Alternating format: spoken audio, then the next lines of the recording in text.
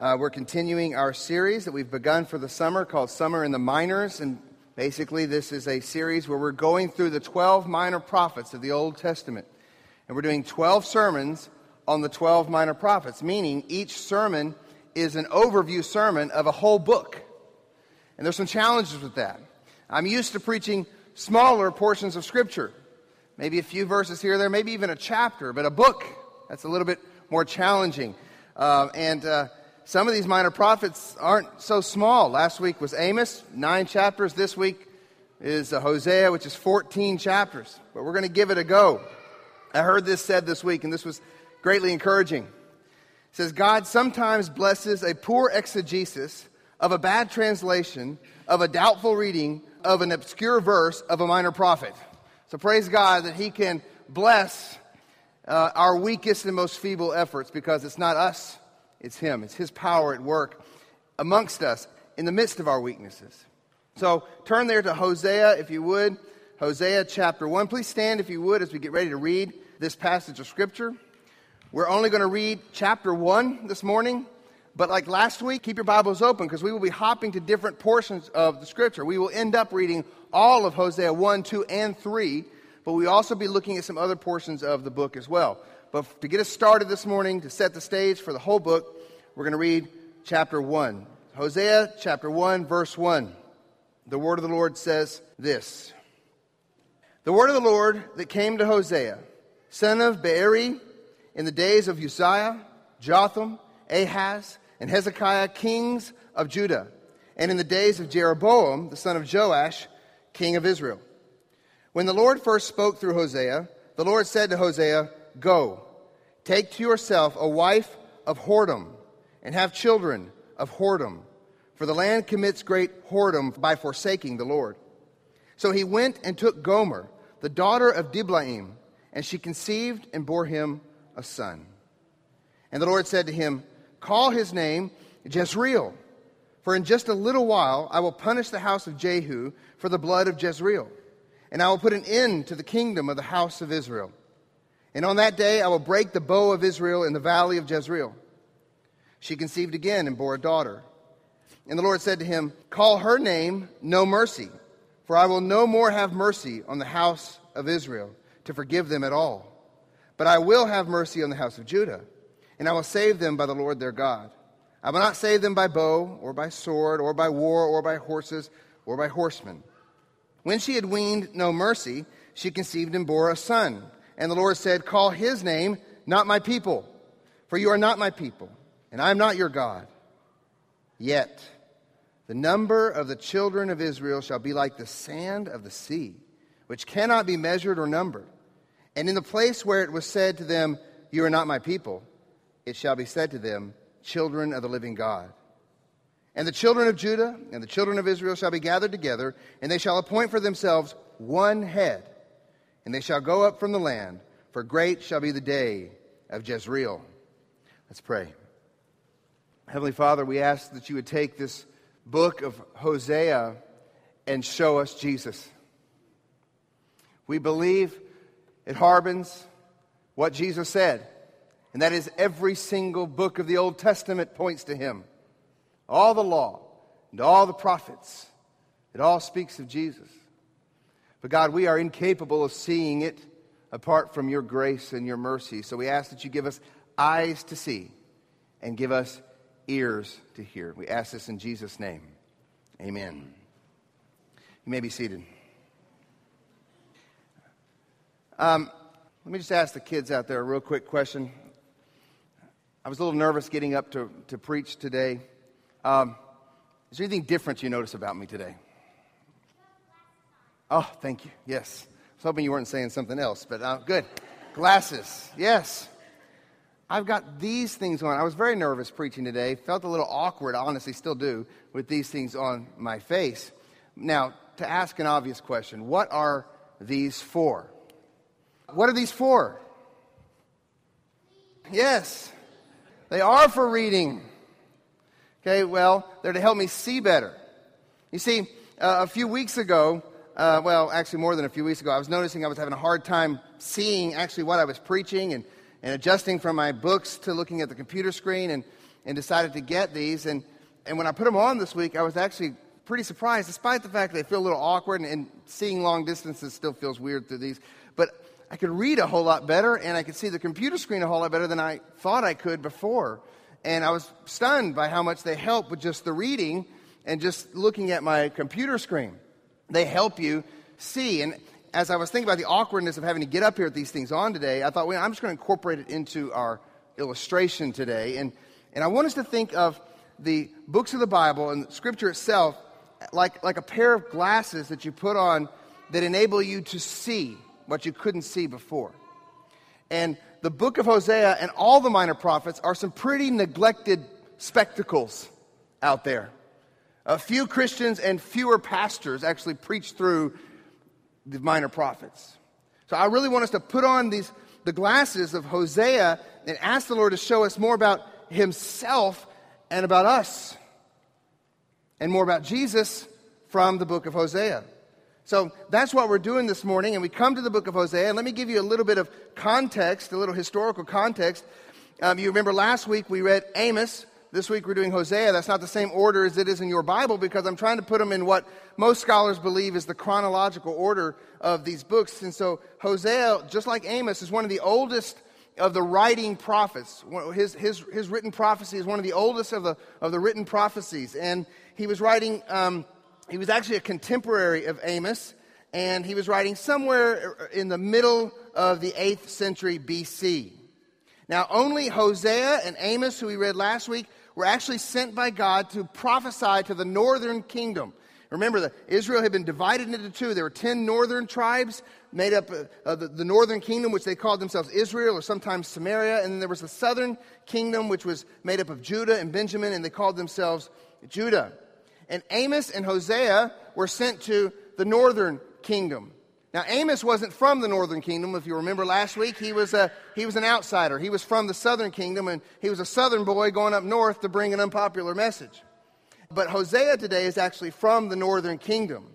Now, if you'll remember, this period that Amos and Hosea are prophesying is a period of great prosperity in Israel and peace. But it was a deceiving sort of peace and prosperity, because underneath there was tremendous spiritual decay.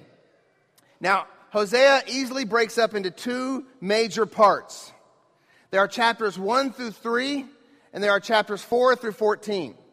So that second half is mainly the prophetic message that Hosea brought to the people of Israel. And we'll be referring to it throughout the message today. But the first part of the book of Hosea is about Hosea's life.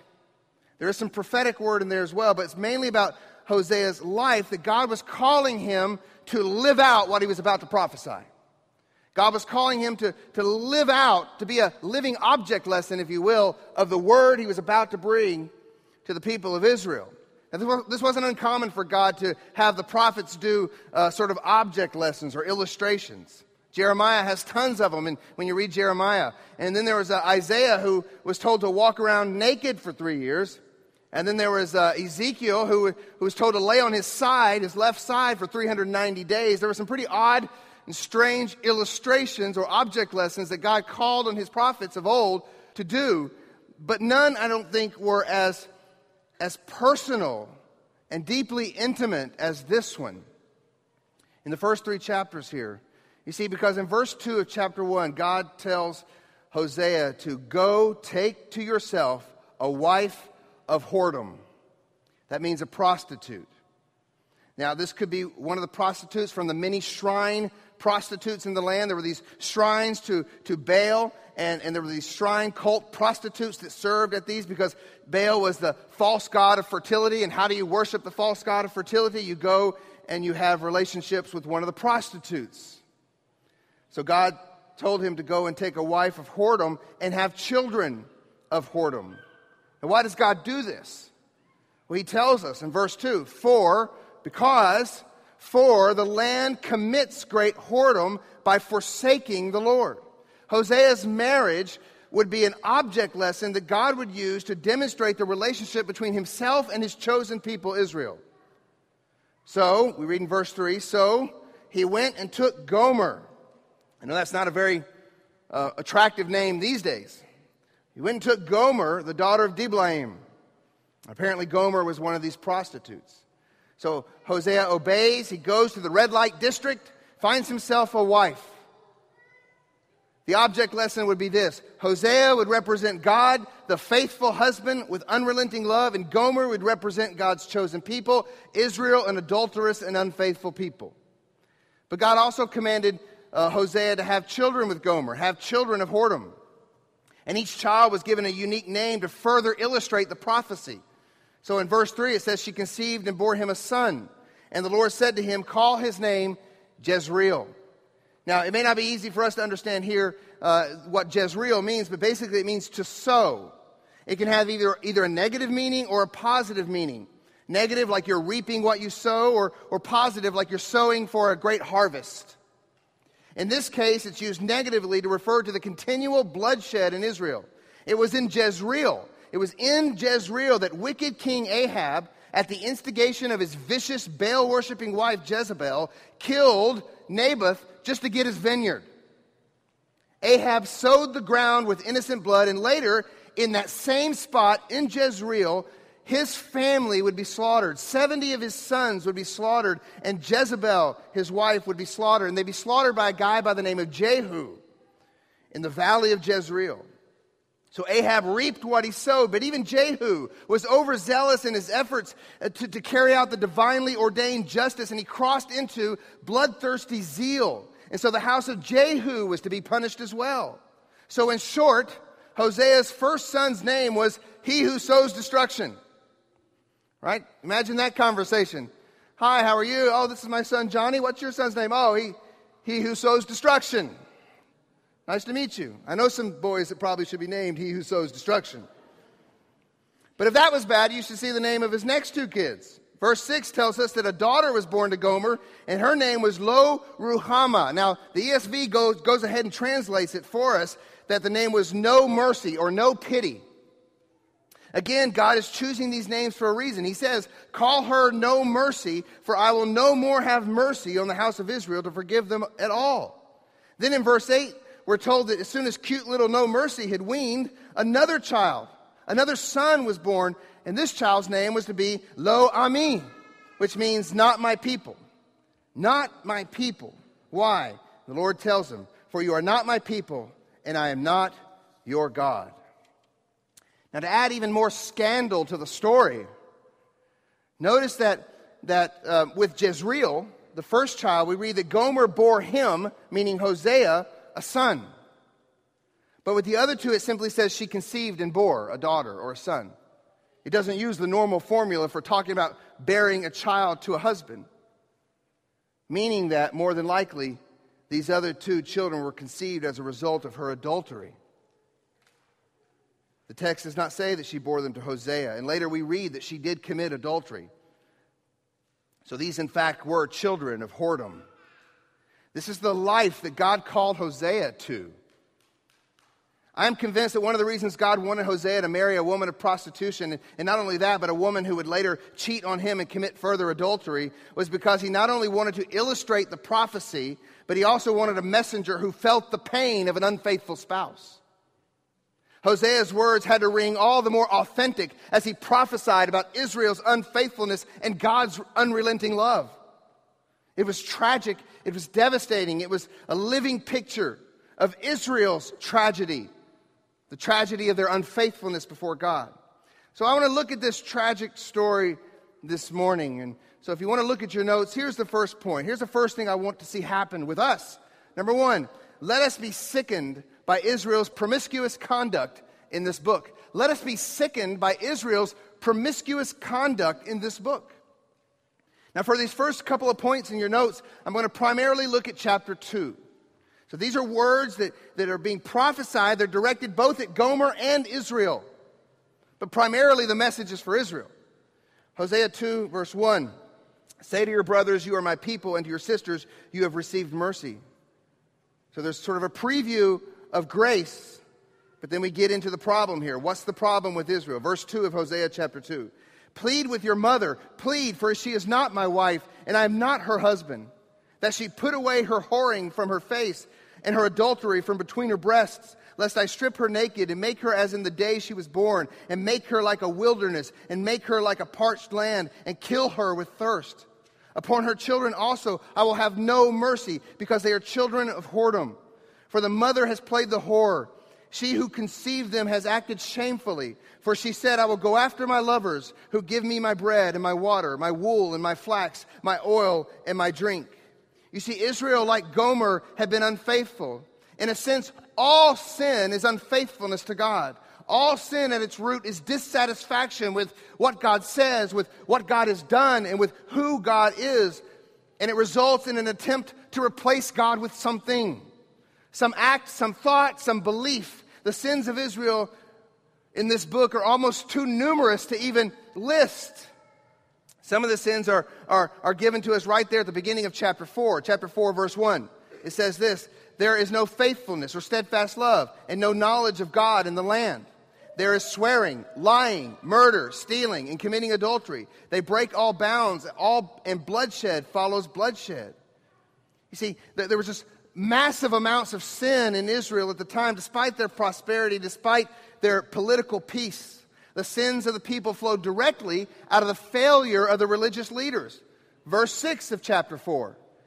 Now this is Hosea speaking, God speaking through Hosea to the priests, to the religious leaders. Verse 6 of chapter 4. My people are destroyed for a lack of knowledge, because you have rejected knowledge. I reject you from being a priest to me. And since you have forgotten the law of your God, I will also forget your children.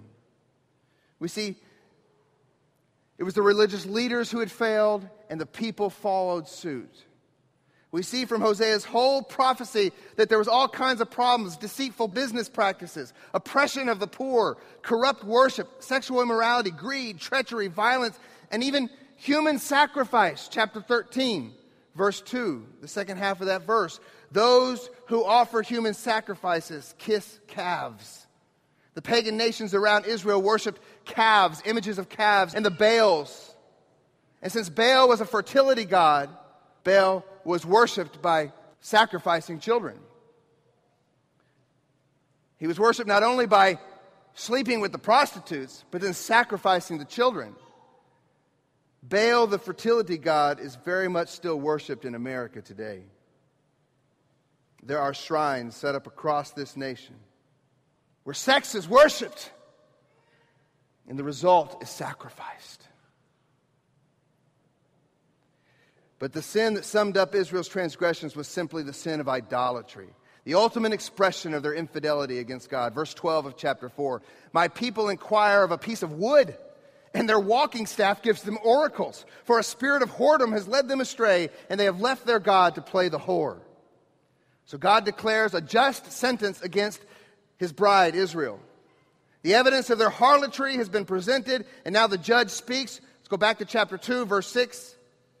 Therefore I will hedge up her way with thorns, and I will build a wall against her, so that she cannot find her paths. She shall pursue her lovers, but not overtake them, and she shall seek them, but she shall not find them. Then she shall say, I will go and return to my first husband, for it was better for me then than now. And like a wayward wife, Israel was pursuing false gods, and even gave the false gods credit for all of her blessings. Look at verse 8 of chapter 2.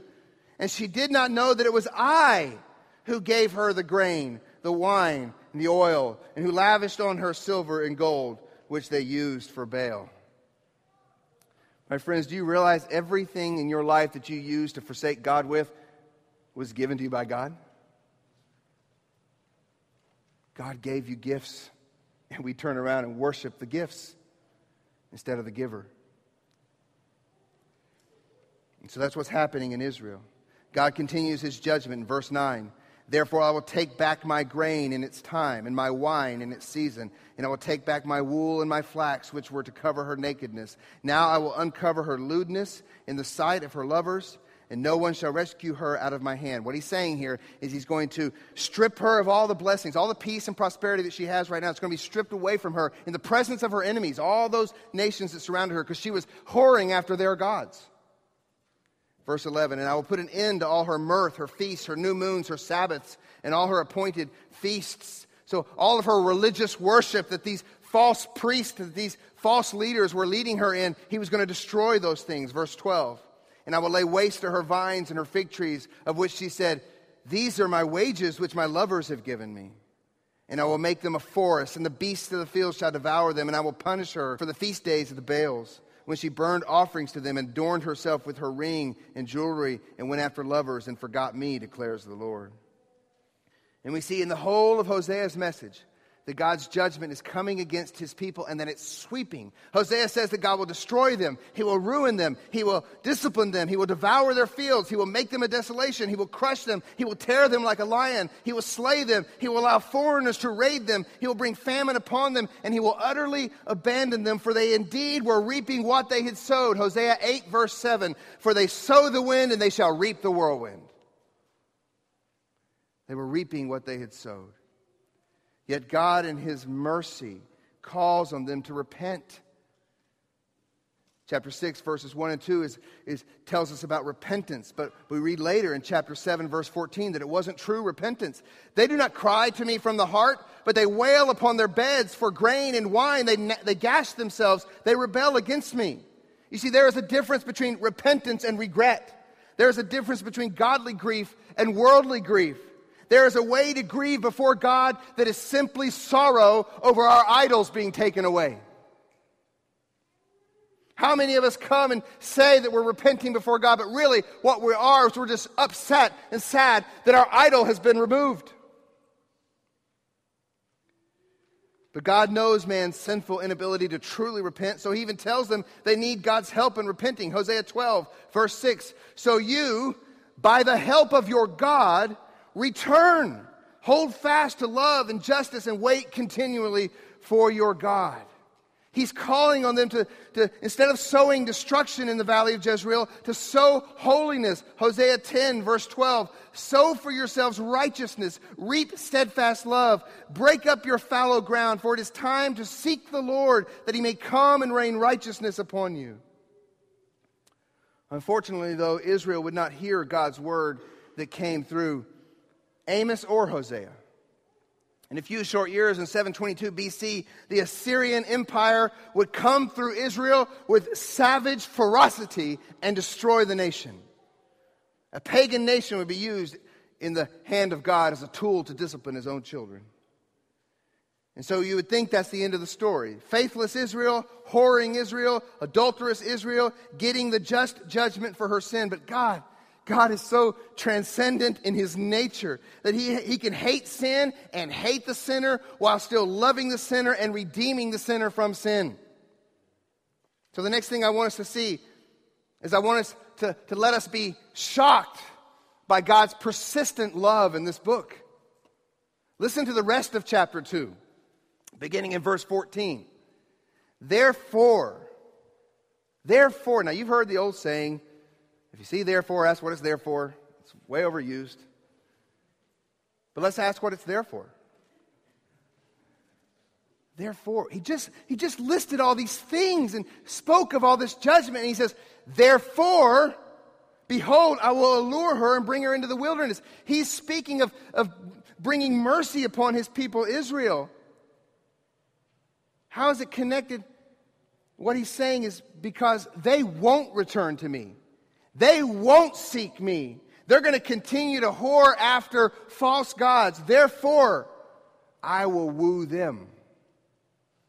Behold, I will allure her and bring her into the wilderness and speak tenderly to her. God is going to woo her back like a lover. He is going to give her good gifts. Verse 15, and there I will give her her vineyards and make the valley of Achor a door of hope. Who knows what the valley of Achor is? Not to put you on the spot. Do you remember when Joshua and the people of Israel first came into the promised land?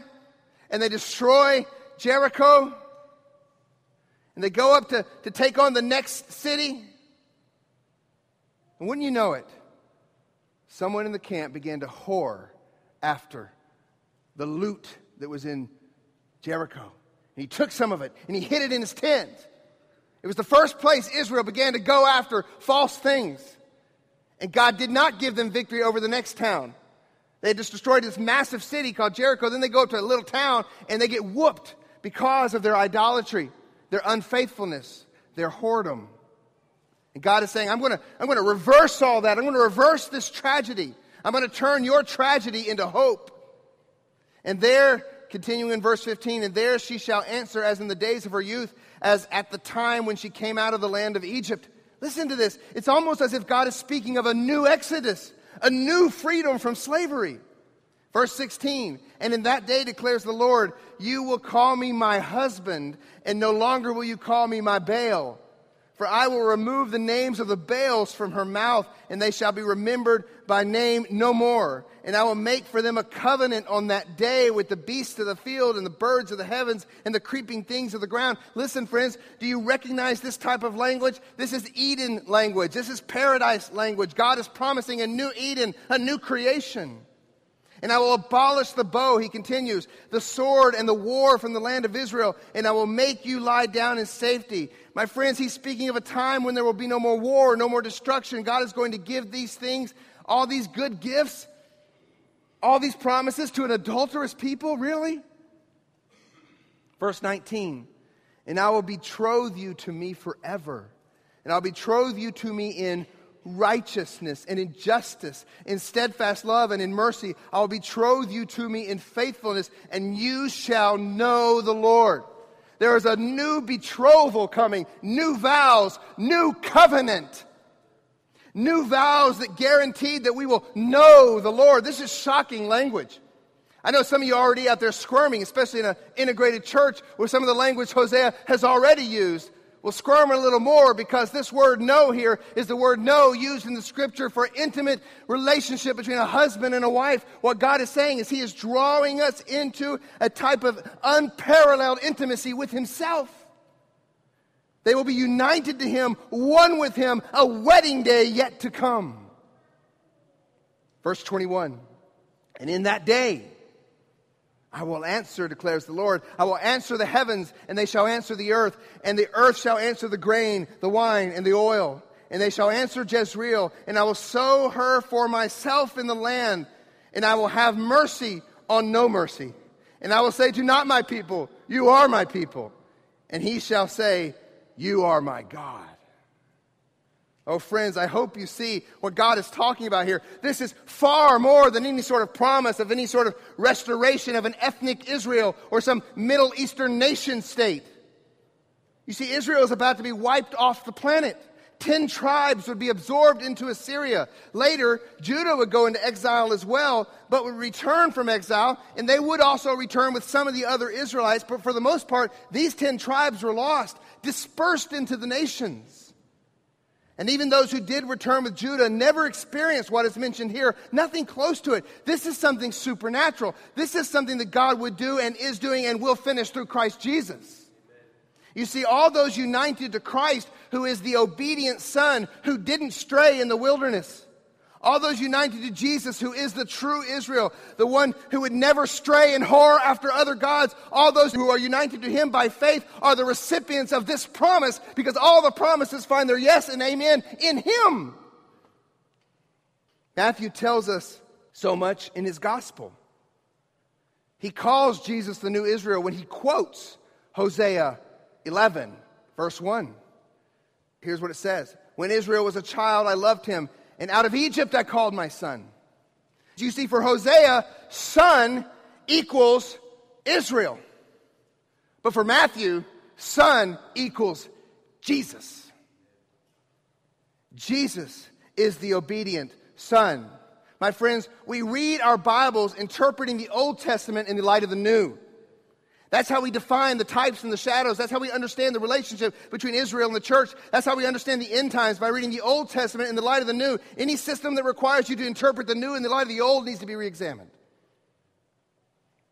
How were these promises of God kept? They were kept in Christ. They find their yes and amen in him. Christ is the only obedient Son, the only covenant-keeping Israel of God. And thus he and all who are united to him by faith are recipients of these great promises. Look at the end of chapter 1 again. Chapter 1, verse 10. Yet the number of the children of Israel shall be like the sand of the sea, which cannot be measured or numbered. What does that sound like? What is that alluding to? That's the Abrahamic covenant. It is. Well, let's continue. And in the place where it was said to them, you are not my people, it shall be said to them, children of the living God.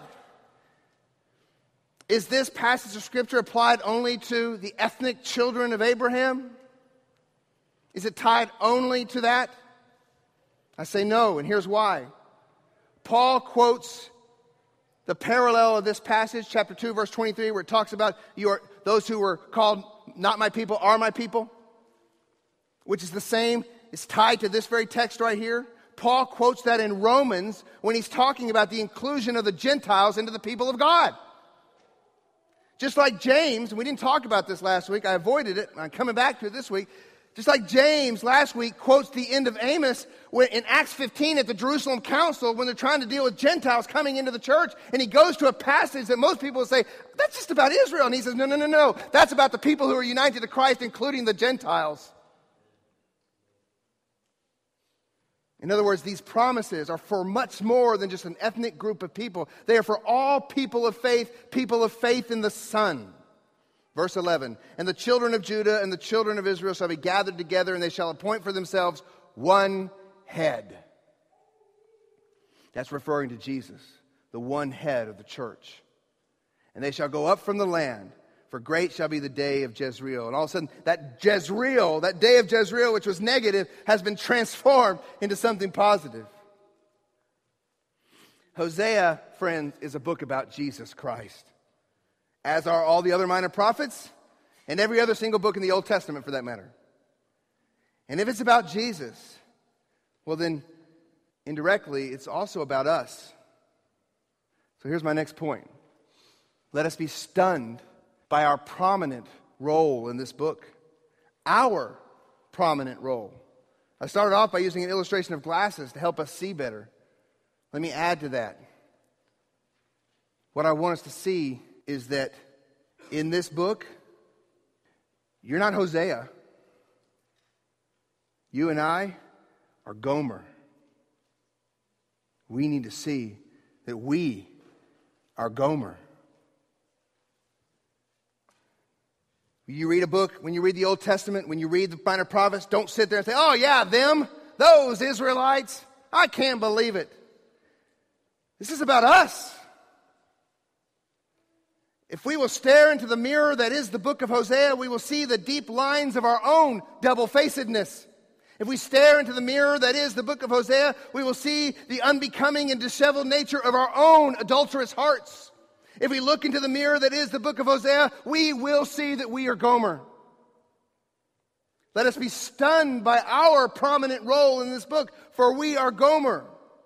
For this week, this very day, all of us in here have whored after something. We have sought something or someone or some way to make ourselves happy outside of God. Do you want to know what false god you're sleeping with? Ask yourself this question. I would be happy and fulfilled if I could just do, or if I could just have, or if I could just be with, or if I could just get, or if I just go to, or if I could just become. Fill in the blank and you have your lover. How many lovers do we have that we go after instead of God? We are Gomer, but there is glorious good news for all the Gomers of this world. For those of us in here who are believers, there is good news. And for those in here who are unbelievers, there's good news as well, but I beg you to listen to it. I beg you to hear it. I beg you to consider it and to submit to it. And here it is. We are Gomer, but our lives, those who are believers in Christ, our lives have been redeemed by God's unrelenting love. Now I want us to finish this sermon in chapter 3, okay? Chapter 3, verse 1. And this is coming back to the story of Gomer and Hosea. I want you to look at what Hosea did for Gomer and see what God has done for his children, for us. Here it goes. Hosea chapter 3, verse 1. And the Lord said to me, go again, love a woman who is loved by another man and is an adulteress, even as the Lord loves the children of Israel. Now this is referring to him going back to Gomer. So apparently Gomer has left him. Not only was she a prostitute to start off with, then she was an adulteress. Now she has abandoned her husband. And he says, go, love her again. Let me pick it up right there. It says, even as the Lord loves the children of Israel, though they turn to other gods and love cakes of raisin. So I bought her for 15 shekels of silver, and a homer and a lechet of barley. Apparently, Gomer had fallen so low that she had actually been sold into some sort of slavery. Or perhaps she was paying off her debts by practicing prostitution. Regardless, Hosea bought her back. My friends, for those of us in Christ, we have been bought back out of slavery and whoredom. 1 Peter 1:18, you were ransomed from the futile ways inherited from your forefathers, not with perishable things such as silver or gold, but with the precious blood of Christ, like that of a lamb without blemish or spot. He was foreknown before the foundation of the world, but was made manifest in the last times for the sake of you, who through him are believers in God, who raised him up from the dead and gave him glory, so that your faith and hope are in God. And Homer gave it all, just as God gave it all. It says 15 shekels of silver and a homer and a lechet of barley. So the image here is that he's in an auction house and Gomer is there and she's being sold. And he says, I'll give 12 shekels. And someone else says, I'll give 13. And then someone else says, well, I'll give 14. So Hosea says, I'll give 15. And someone says, well, I'll match that. I'll do 15. And Gomer looks to see what else he has and gives it all. He doesn't have any more money. He gives a homer and a lechet of barley. God gave it all, Romans 8:32. He who did not spare his own son, but gave him up for us all, how will he not also with him graciously give us all things? And so, we are Gomer, but our lives have been redeemed by God's unrelenting love. We are Gomer, but our affections are being redirected by God's unrelenting love. Look at what unrelenting love demands. Continue in chapter 3. Now look at verse 3. And I said to her, you must dwell as mine for many days. You shall not play the whore or belong to another man. So will I also be to you. He redeems her and gives her a command not to stray again. Friends, a life that is unchanged by God's redeeming love is a life that doesn't know God's redeeming love. If you've been redeemed, then you've also been renewed, and you will want to live differently. 1 Corinthians 6:20, you were bought with a price, so glorify God in your body. And you will be empowered to live differently. Hebrews 9:14, how much more will the blood of Christ, who through the eternal Spirit offered himself without blemish to God, purify our conscience from dead works to serve the living God? You were purchased with the blood of Christ, and it accomplishes something. It doesn't just get you out of hell for free. It makes you holy. It puts you on a course of holiness. A Christian will battle all his life with a whoring spirit, but it's a battle we gladly fight and we progressively win as we are made into the likeness of the faithful one, of the Israel who never sinned, of Jesus our Lord, to whom we've been united.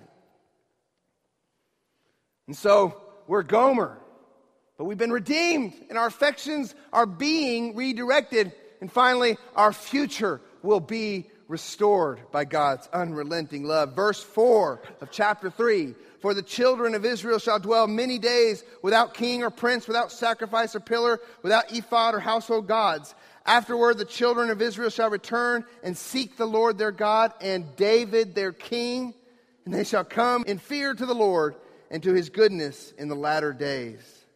This speaks of people that shall return to him, people that will come to him. People who know that God, seek that God, and come after that God, and they fear that God, and they only have one king in their life, and that is the king who is in the line of David, Jesus Christ. My friends, this book is filled with new covenant language. The new covenant of the blood of Jesus. A people purchased, redeemed by that blood. A people redirected by that blood. A people restored by that blood. Hosea is talking about much, much more than just an ethnic people of Israel somehow coming back to their land and figuring out how to worship God rightly. He's talking about the Israel of God, Jesus, and the new covenant. Jeremiah 31:31. Behold, the days are coming, declares the Lord, when I will make a new covenant with the house of Israel and the house of Judah, not like the covenant that I made with their fathers on the day when I took them by the hand to bring them out of the land of Egypt, my covenant that they broke, though I was their husband, declares the Lord. For this is the covenant I will make with the house of Israel after those days, declares the Lord. I will put my law within them, and I will write it on their hearts, and I will be their God, and they shall be my people. And no longer shall each one teach his neighbor and each his brother, saying, Know the Lord, for they shall all know me, from the least of them to the greatest, declares the Lord. For I will forgive their iniquity, and I will remember their sin no more. This is glorious good news. It is good news only for those who come to Christ by faith, trusting in Him alone for the forgiveness of sin. For on that cross, Jesus absorbed the wrath that Hosea describes in this book. Jesus absorbed it on our behalf. He absorbed it for His elect, and He gave them His righteousness. So His life, His death, His resurrection becomes ours. That's what this symbolizes, friends. That's why I passionately believe in this mode of baptism right here, because it's the only one that pictures what the Scriptures say happens to the believer. That we are buried with Christ in baptism, raised to walk in the newness of life. And so, those who are united to Jesus, His death becomes our death, His resurrection becomes our resurrection. We are united to Him, the obedient Son, the obedient Israel. And so we need to consider these texts. Hosea 13:14. O death, where are your plagues? O Sheol, where is your sting? Paul refers to that passage. 1 Corinthians. That passage isn't applied to an ethnic people group in the Middle East. It's applied to those who are united to Jesus. Or how about this one? Chapter 6, verse 2. I alluded to it earlier. And after 2 days He will revive us, and on the third day He will raise us up, that we may live before Him. Paul says that the resurrection of Jesus was a fulfillment of prophecy. I believe he's referring to this passage of Scripture right here. Hosea is all about Jesus. So I contend that those who have put their faith in Christ alone for salvation are thereby united to Him and are thereby grafted into the true Israel of God, and therefore these promises are ours. And more than that, we know that Christ sent His Holy Spirit to live in us, and therefore little by little, year after year, He's kicking out those idols we so easily whore after, until one day we are pure and ready for our wedding. Hosea is a book all about Jesus and His unrelenting love for His bride, the church. While we were yet sinners, whores, Christ died for us. We did nothing to earn it, deserve it. He restores us out of grace, undeserved mercy, undeserved love from a husband that we've spurned. Do you know what you and I deserve?